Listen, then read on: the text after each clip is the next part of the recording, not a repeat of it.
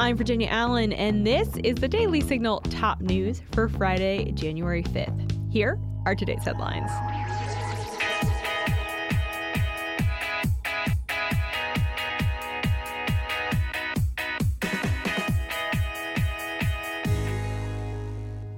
A group of Massachusetts voters are trying to get former President Donald Trump's name off the primary ballot in the Commonwealth.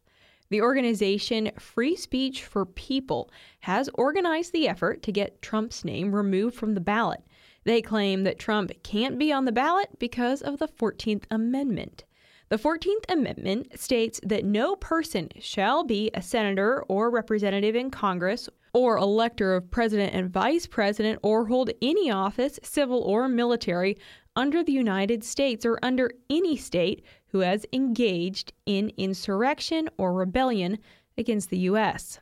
The group of voters claims that Trump's actions on January 6 constitute him taking part in an insurrection, and therefore they say that he's in violation of the 14th Amendment and can't be on the ballot. Trump is facing almost identical challenges in Minnesota, Michigan, Oregon, and Illinois. In Colorado and Maine, Trump's name has actually already been removed from the state's primary ballots using the 14th Amendment argument. Trump has appealed these decisions and is fighting to get back on the ballots in both Maine and Colorado. Massachusetts has its primary on March 5th, so we'll let you know what ultimately happens, both in the Commonwealth of Massachusetts, but also in the other states where Trump is facing challenges to remain on the ballot.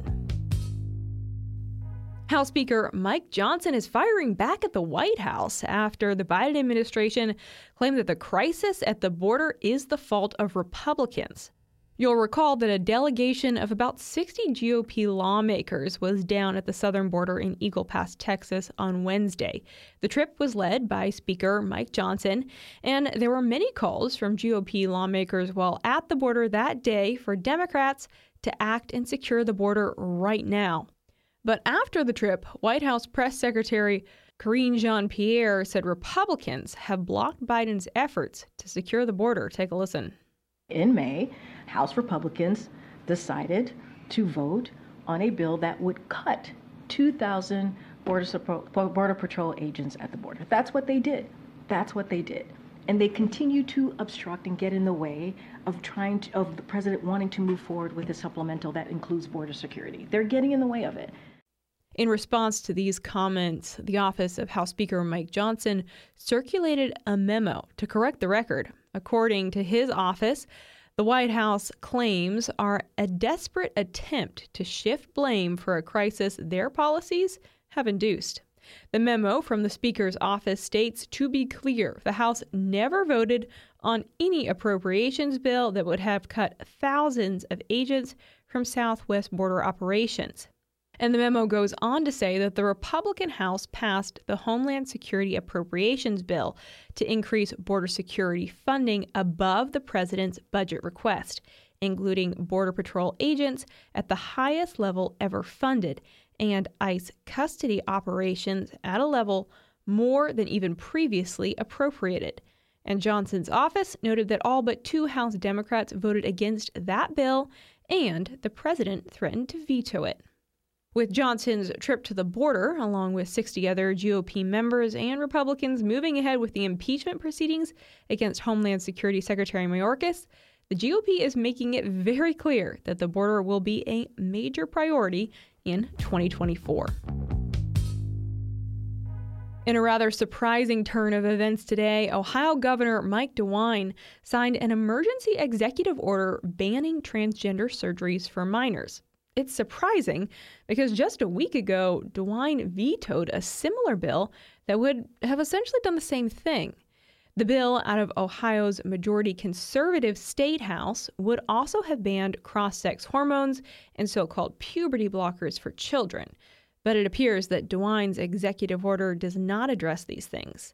The bill would also have prevented men from competing in women's sports, and again, DeWine's executive order does not address this. DeWine announced the executive order earlier today per the recount. Take a listen.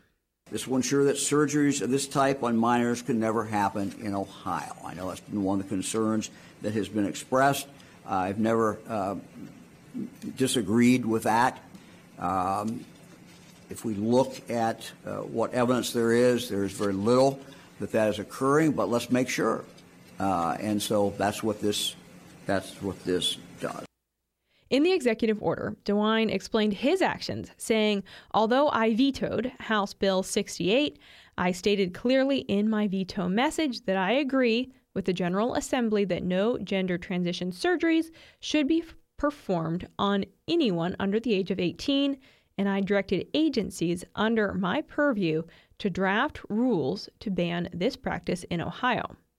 Ohio lawmakers had called a special session on January 10th to override the veto. It remains to be seen whether the lawmakers will still convene to override the veto on that bill so that minors in Ohio are blocked from accessing cross-sex hormones and so-called puberty blockers, and to provide safeguards for women's sports in the state of Ohio. Stay tuned. Next week, Congress is back in session here in Washington, D.C., and one of their first actions after the holidays will be considering a resolution holding Hunter Biden in contempt of Congress. You may remember that at the end of 2023, the House Oversight Committee and House Judiciary Committee subpoenaed Hunter Biden, specifically for a closed-door deposition. Hunter Biden said that he would testify in a public hearing, but not in a closed-door one. The offer was rejected, so instead of appearing for the closed-door deposition, Hunter Biden arrived outside the Capitol building on that morning, gave a public statement, and said that the political right has betrayed him for political purposes. After speaking for about 6 minutes, Hunter Biden got back in his car and left.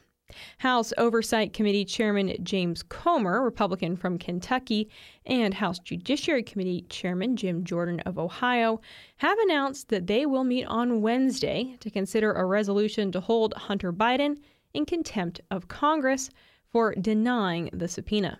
Comer said today, "We plan to question Hunter Biden about this record of evidence, but he blatantly defied two lawful subpoenas, choosing to read a prepared statement outside the Capitol instead of appearing for testimony as required." Next week stands to be a busy one with Congress back in session. Also, make sure to mark your calendars for Wednesday night for the final presidential primary debate between Nikki Haley and Ron DeSantis before the Iowa caucuses on January 15th. With that is going to do it for today's edition of the Daily Signal's Top News. Thanks for being with us this Friday. Hope you all have a fantastic weekend.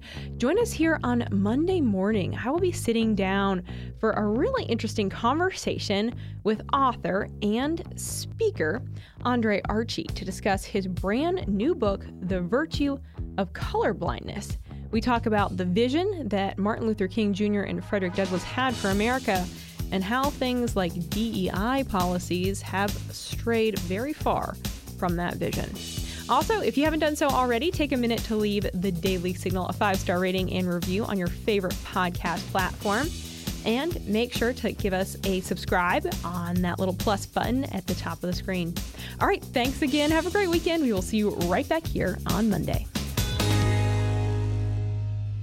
The Daily Signal podcast is brought to you by more than 500,000 members of the Heritage Foundation. Executive producers are Rob Bluey and Kate Trinko. Producers are Virginia Allen and Samantha Asheris. Sound design by Lauren Evans, Mark Guiney, and John Pop. To learn more, please visit dailysignal.com.